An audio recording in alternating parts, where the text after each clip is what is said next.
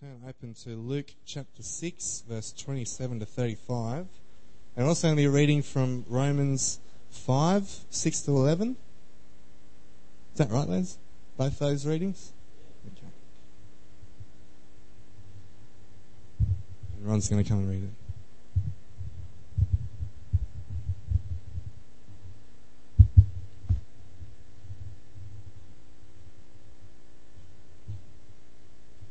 The first reading is from Luke chapter 6, 27 to 35. I did not bring along my proper Bible today because I've got to read small print. So anyway, Luke chapter 6, 27 to 35. But I tell you who hear me, love your enemies. Do good to those who hate you. Bless those who curse you. Pray for those who mistreat you. If someone strikes you on one cheek, turn to him the other also. If someone takes your cloak, do not stop him from taking your tunic. Give to everyone who asks you, and if anyone takes what belongs to you, do not demand it back. Do to others as you would have them do to you. If you love those who love you, what credit is that for you? Even sinners love those who love them. And if you do good to those who are good to you, what credit is that to you? Even sinners do that. And if you lend to those from whom you expect repayment, what credit is that to you? Even sinners lend to sinners, expecting to be repaid in full. But love your enemies. Do good to them and lend to them without expecting anything back. Then your reward will be great and you will be sons of the Most High, because he is kind to the ungrateful and wicked. Be merciful just as your Father is merciful. And then we go to Romans 5. Romans 5, 6 to 11. You see, at just the right time when we were still powerless, Christ died for the ungodly. Very rarely will anyone die for a righteous man, though for a good man someone might possibly dare to die. But God demonstrates his love for us in this: while we were all still sinners, Christ died for us. Since we have now been justified by his blood, how much more shall we be saved from God's wrath through him? For if when we were God's enemies, we were reconciled to him through the death of his Son, how much more, having been reconciled, shall we be saved through his life? Not only is this so, but we also rejoice in God through our Lord Jesus Christ, through whom we have now received reconciliation.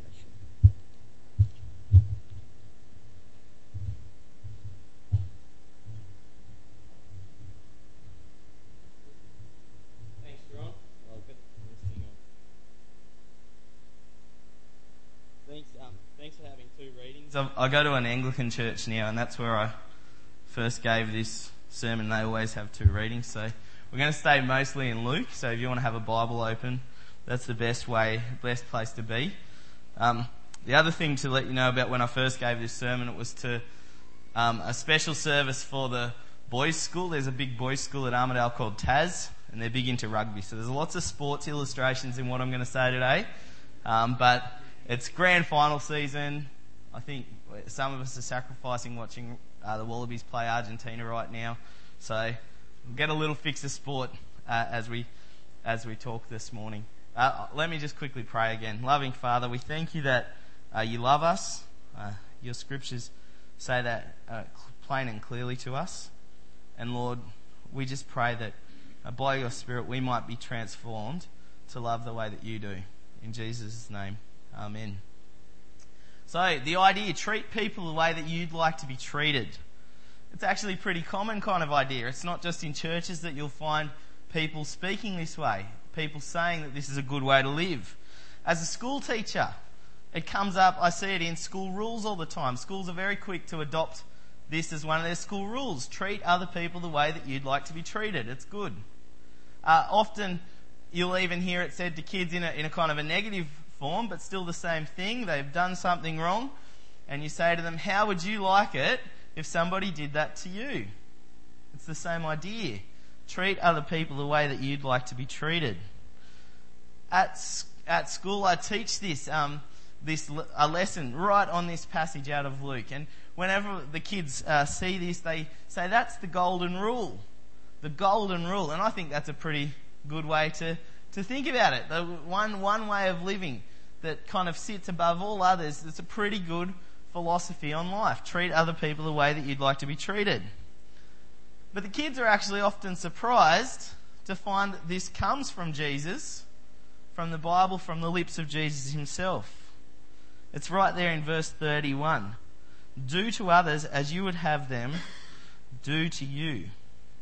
So you might have come across people who've held this opinion that this is a good way to live, but they otherwise would completely disagree with the Bible. But they have, and they would, and they always would agree that this is a really, really good way to live. You might be this kind of person. You might not have fully taken on Christianity for yourself, but you might think, yeah, this is pretty good way to live. Well, we need to understand what Jesus really means by this. I want us to see that it is a really good way to live, and in fact we should try with everything to live this way, to treat other people the way that we'd like to be treated. It's the best way to live. In fact, I think it paints a picture for us of what the world should be like, could be like, what a perfect world would look like. One where love overrules. But then, I also want us to see that our lives don't actually measure up to this. We all fall short of this. While on one hand, this is a beautiful picture of what life could and should be, in reality, it acts more like a mirror. A mirror that shows us what we as people, what we as a society are actually like. But that's not where it ends, because it actually ends with good news. The good news that this picture that's really a mirror actually is overcome by the picture that the Bible gives us of God and His grace and His love toward us. It becomes a picture for us of God's grace. So a minute ago I mentioned that the kids at school call this the golden rule. So I want you to think about some sports and their golden rules. Think about the game of tennis. Does anyone enjoy playing tennis? Does anyone enjoy watching it? Some of us, yeah. Tennis, I think it's got one golden rule. You hit the ball over the net, but land it in the court. If you get that right, well then that covers like more than half of the game's rules, doesn't it? It's a fundamental idea of thinking. What about soccer? Does anyone play soccer or watch soccer? A couple of people, yeah, that's alright. It's got a pretty basic golden rule. You kick the ball into the net, don't kick it out of the field, and that's like half of the game. You get that right. What about a really simple sport like swimming or running? Swimming, running, you get from one end to the other, don't cross into someone else's lane, and if you're the fastest, you're the winner. Nice, simple golden rules. Golden rules are so fundamental to the game that it's actually what makes the game work. It's actually what makes... Without these rules, the whole thing would fall apart. It wouldn't really be soccer. It wouldn't really be tennis. It wouldn't really be athletics. Over the years, I can think of times where I've been with a big group of people, like this could happen on the church family camp, and everyone goes, let's all play a game, let's say touch football. Actually, touch football is a good example, because what inevitably happens is that there's someone out there that has never ever seen a football, and the ball gets passed to them, and they've got this ball in their hand, and it's often a girl, but that's not to say anything. And what do? They go, and they toss the ball up in front of them, and then they kind of freak out and go, what was that about? See, if you don't understand the golden rules, then you're not really playing the game. Think about Jesus' golden rule. I think that Jesus' golden rule is such a good one that if everyone lived that way, 100% of the time, well, there'd be hardly any problems in our world. Treat other people the way that you would like to be treated. Think about any conflict situation you've ever been in. How would it have been different if that person loved you the way that you'd like to be loved? If you loved them the way that they like to be loved? If you really did to others as you would have them do to you? If we lived that way 100% of the time, our world would be free of problems. These are pretty big calls of Jesus. So we've got to ask the question, who does he expect to do this? Well, right at the start of what we read, Jesus says, but to you who are listening. To you who are listening. And so we've got to ask the question, if we're Christians, are we actually living as Christians? If we're following Jesus, are we following the things that he said? Following Christ means living by his word. As Christians, we've got no choice. This is what it means. We follow him on these points. Actually, what we're reading here is part of kind of a longer discussion, a longer discourse that Jesus had just with his disciples. And what he was doing was talking to his disciples. He was giving them some instruction. He was like training them for the work that he was inviting them to do. This way of living is what would actually mark them out. It's what would help them to stand out. It's what would give them a legitimacy to what they was doing, to what they were saying. Their word would actually be matched up with their life by living this way. This way of living, it leads us toward good and right and healthy relationships, restored relationships. It's what this is about. See, all relationships are never as good as they could be, even the best ones. And often, well, they're really not that good. There's a guy in my Bible study jokes that he actually likes our dog more than he likes most people. And that can be true, can't it? There can be a big list of people that we just don't get along with. Sin is the root of all these problems. As soon as sin entered the world, that's what happened. But relationships are made right because of what Jesus does, because of who he is, from everything from him coming to the world to his death and resurrection. It actually restores these relationships. Think about living this out. Loving others the way that you like to be loved. Treating other people the way you'd like to be treated. It restores relationships. And so his disciples, his followers, they're actually called to realise this in their own lives now. We, as his followers, as his disciples, are called to realise this in our lives now. How will we do that? It's actually everything else that Jesus says there. Loving their enemies, doing good, even to people that hate them. All the things that are listed there. And so as Christians, we need to be marked all over by these traits. If people interact with us when they're here in the church building, or when we're among them in our workplaces or schools or wherever we might find ourselves, they should interact with individuals and a community who are caring and loving and compassionate toward them. That's what Jesus is on about. I think that people should be able to expect that this is what Christian people are like. That if they turn to someone who they know is a Christian, that they will be loved, that they will be accepted, and that they will be cared for. Now, unfortunately, that beautiful picture, that picture of people treating others the way that they like to be treated, it isn't the reality. While this is a beautiful picture of life, of what life could be, like I've already said, this looks at us more like a mirror. It acts more like a mirror. You see, when I compare myself to the standard that Jesus puts forth in these verses, well, if I am honest with myself, I actually can see how unloving I am. how much hate might actually be there in my heart. And so I want to suggest a couple of things. Firstly, I think there's a problem in how we actually understand this.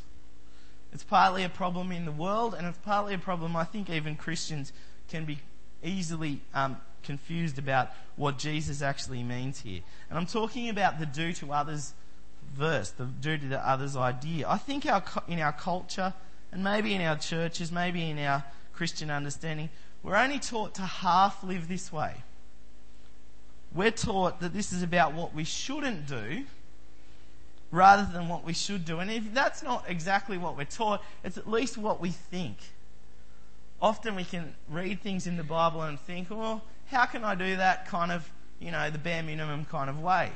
A bit like the way that we might approach our taxes. How can we get away with paying as little as possible on our taxes? How can I get away with loving my enemies as little as possible? How can I get away with treating other people the way that I'd like to be treated? Let me explain. See, I can hear this, do to others as you would have them do to you, and think of it more like, do not do to others the things I would not like to be done to me. It's a subtle difference, but we're going to think about it. See, if I choose, say, in my speech not to say nasty things to someone because I wouldn't want them to say something nasty to me, that's fine. And that's good. That gets us somewhere. But that's not the same as what Jesus means. It's not the same as saying good or positive or uplifting or encouraging things. If I don't steal because I wouldn't like someone to break into my house and steal from me, that's good. We shouldn't steal. We understand that. But that's not the same as being generous. That's not the same as looking after people that are in need. See, at one hand, we can be really legalistic about these kind of verses in the Bible. But Jesus is on about transformed people. Often I think we think it's enough to just be aware to not treat someone in a certain way. I actually think this leads us to avoiding people. Think about the person at your workplace that really rubs you up the wrong way. Or the person that lives close by to you in wherever you live. If you resolve just to avoid that person, to not say anything nasty, you'll end up just cutting them out of your life. At both of the schools where I work in Armidale, I don't just work in one school like here in Evans, but there's 2 public high schools. And at both of the schools, there's teachers that make it very well known that they don't think I should be there. They don't think scripture should be happening in the school. And at different times, they go out of their way to make life hard for me. Some of them have actively engaged me in conversation and tried to tell me what they think. Other people have actually gone to efforts to sabotage what I'm doing. As strange as it sounds, it's really happened. Caught me very much by surprise. But how I've responded to that isn't great either. Some of them I've just avoided. I barely even speak to them and rarely even acknowledge them. And I'm embarrassed to say that. And I've got to say that when I first gave this sermon about 3 months ago, I was really convicted that that was not the right way. And I've slowly made efforts to start to talk to some of these people. But there were others. Some of these teachers I actually engaged with, I actually listened to. I took the time to hear what they had to say. I took the time to understand where they were coming from. There's one lady in particular who actually got up in front during a presentation that I was giving to a whole year group. We were doing a scripture seminar, and she started to share with me and everyone what she thought of what I was saying. And I let her go. And then I went afterwards and I had a really good conversation with her. And we've come to a place where we actually understand each other. And, it's actually meant that it's not an awkward relationship. One of respect now. One where I've actually had to work a lot more with her. And she, I don't know whether she's backed down in what she thinks, but she's certainly treating me a lot nicer. It's not a relationship where there's just a cold grunt or a shuffle to the other side of the corridor. It's starting to be restored in such a way that I'm sure if I bumped into her down the street, even there she would say hello and ask how I was going. So we've got to understand this the right way. Jesus is talking actively. Do to others. Treat others the way that you would like to be treated. Not just avoid them, not just cut them out. Treat them. The rest of what Jesus says here shows that the do to others as you would have to do to them is meant to be a really positive experience rather than just avoiding a negative one. So Jesus actually says something far more radical than treat other people the way that you'd like to be treated here, like Matt shared with the kids. Jesus actually says this is about loving your enemies. It's a hugely radical idea. Just listen to it. Love your enemies. Do good to those who hate you. Bless those who curse you. Pray for those who mistreat you. If someone slaps you on one cheek, turn to them the other also. If someone takes your coat, do not withhold your shirt from them. Give to everyone who asks you, and if anyone takes what belongs to you, do not demand it back. In all of this, Jesus says how we treat people shouldn't actually have anything to do with how they treat us. It's a radical idea, but Jesus is saying it for a very good reason. Loving and doing good to people even who hate us. It's what he's on about. It's the way that the world will be restored. So I said there was two things I wanted to say, but this is the second one. The second one is when I compare myself to this standard of living, I actually realise even more how far short I fall. To love people that are even my enemies, for you to love people that even are your enemies, it actually requires something outside of us. It requires something bigger than us. It requires an intervention that we have no power to bring on and no control over. What it needs is the grace-filled love of God himself.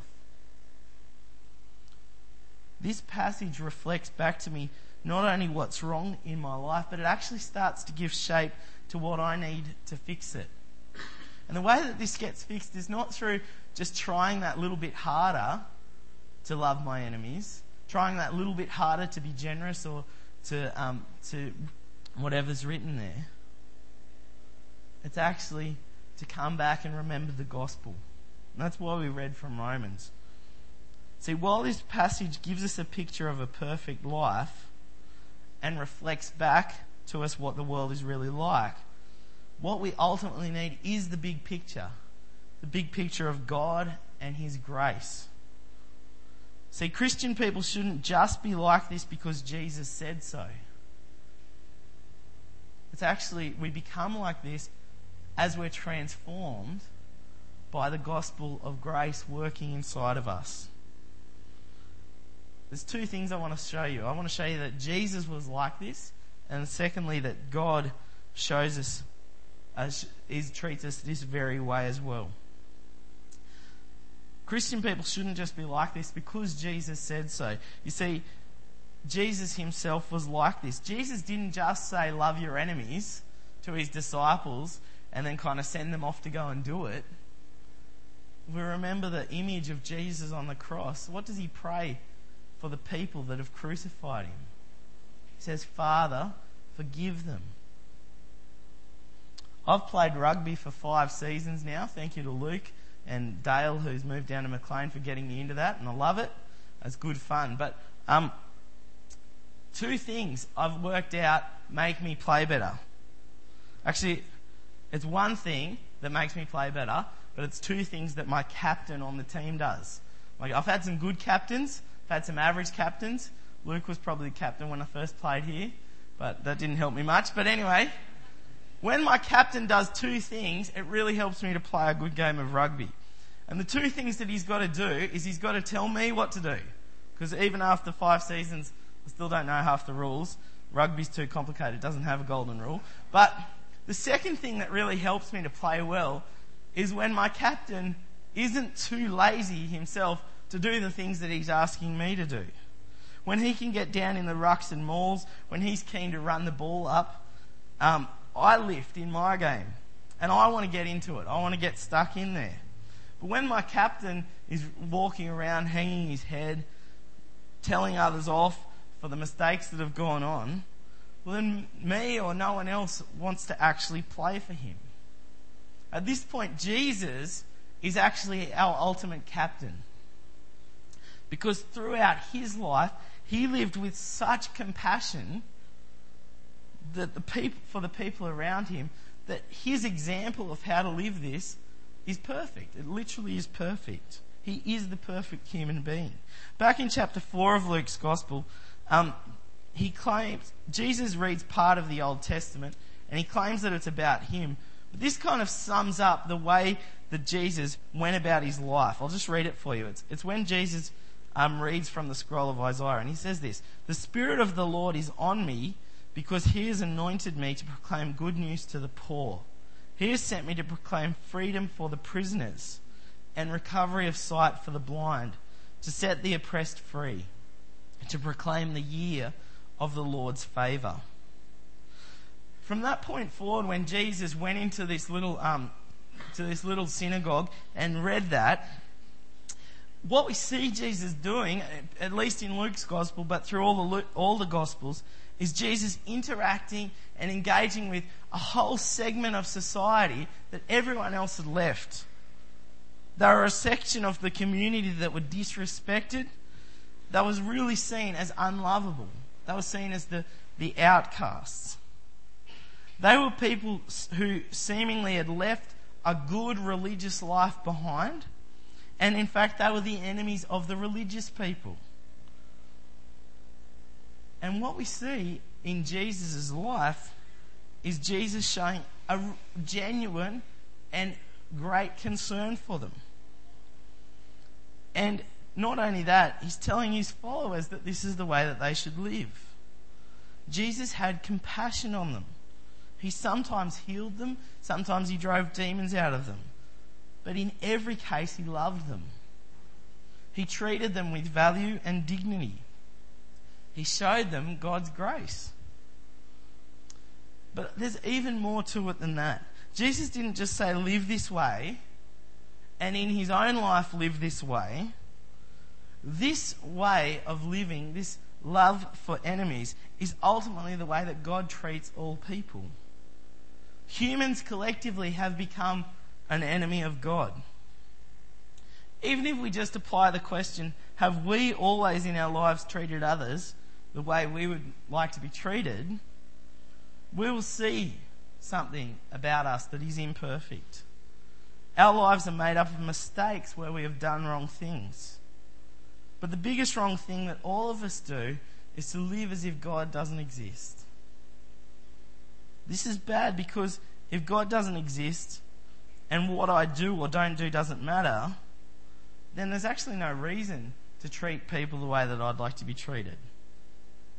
And this will lead me to treating people that way. And I will ultimately treat God that way. Yet God, who is infinitely more powerful than any person, he actually chooses to hold out judging and punishing people for this rejection. Even though they themselves have made themselves his enemy, he won't treat them like that. He won't treat us like that. The picture that we get of God from the Bible is that of a patient father who waits for his rebel child to come home to him. At the end of this passage in Luke, we read, your reward will be great and you'll be children of the Most High. Why? Because he is kind to the ungrateful and the wicked. Be merciful, just as your Father is merciful. Who is God kind toward? It's not the religious, it's the ungrateful, the wicked. What is the Father like? He's full of mercy. God is a God who waits for his children to accept his unconditional love for them. We can believe that God will treat us much better than we deserve, because that's the kind of God he is. How can we be sure of it? How can we believe it? Because we see Jesus die to achieve it. Jesus died at the hands of his enemies to offer forgiveness to all of God's enemies. In that second reading from Romans, it says this, "For if while we were enemies, we were reconciled to God through the death of his Son, much more surely, having been reconciled, will we be saved by his life." See, a Christian has no problem calling themselves a sinner, an enemy of God. When we really come to terms with that, then we should find that we have a lot more in common with, that we can identify a lot more with the section of society that we disagree with or that we see as outcasts. A Christian can identify themselves as a sinner because they understand the depth of God's love that actually covers their sin. That actually lets us be comfortable calling ourselves sinners and accepting that, because we see that the depth of our sin is matched abundantly by the depth of God's love. At the heart of the cross, we see God who loves us in spite of us not loving him. A God who truly treats us the way that we would like to be treated, even though it's not the way that we deserve to be treated. So what should we do about this? I'm going to suggest 3 things. Firstly, living a life built around do to others as you would have them do to you, it's a good idea. It's a good way to live. It should lead us to a peaceful kind of life and will generally make us a nice person. And it's easy enough to remember. How am I treating this person? Would I like to be treated that way? And we can get on with it. Live this way. However, I don't think you and I can ever expect to perfectly do it. We're never going to get this right. And that actually leads to my second suggestion. When you read the Bible for yourself, don't move on from reading the Gospels. Read all of it, but always be there in the Gospels, understanding Jesus, looking at his life, imitating his life, coming to understand, letting yourself be transformed by it and shaped by it. And if you're not a Christian, and some of you might not be, have a go at this. Have a go at reading about Jesus. Ask yourself, did he really live up to his own standard? Did he really love his enemies? And I want to suggest that if you find that he did, it's likely that he can help you to live that way as well. And if he did, it's likely that God really does treat people this way too. And I hope that you might come to understand Jesus and the gospel. And so my third suggestion, and this suggestion is more of I really hope that we will get on with this. I really hope that this is how my life will pan out, and yours as well. And it's this, that we continually accept God's loving forgiveness. That we continually accept that. That we continually open ourselves to accept the forgiveness that comes through Jesus. To be humble enough to admit our need for it. Now, this is the most important one, because without accepting it, we actually remain an enemy of God. And that's not a good situation to be in at the end of our lives. And I think as we work out this third thing, as we work out the accepting of God's forgiveness, it actually transforms us. It transforms us into a people who can love out their enemies, who can treat people the way that they'd like to be treated. Because what it does is restore in us a clean and purified heart. A heart that won't just treat people well because we see it as the right thing to do, but because it's a heart that's been transformed by the God that's loved us in spite of what we're like. That we might come to care about people, even partly the way that God cares about us. Let me pray to that end. Loving Father, we thank you for Jesus and his words of wisdom, his words of how to live a good life. And Father, we just acknowledge to you humbly that we don't live that way. And even with all our energy and our best efforts, we won't measure up to that standard. So, Father, we look to you for your grace and your mercy and your kindness. We pray that as you have mercy and kindness on us, that you might so humble our hearts that we would be open to accepting your love for us and your forgiveness. And Lord, I just pray that as you forgive us and work that out in our lives and transform us, that we might become people that do love our enemies, that do love people the way that you love them. And we pray that this might be to joy and your glory. And in Jesus' name we pray. Amen.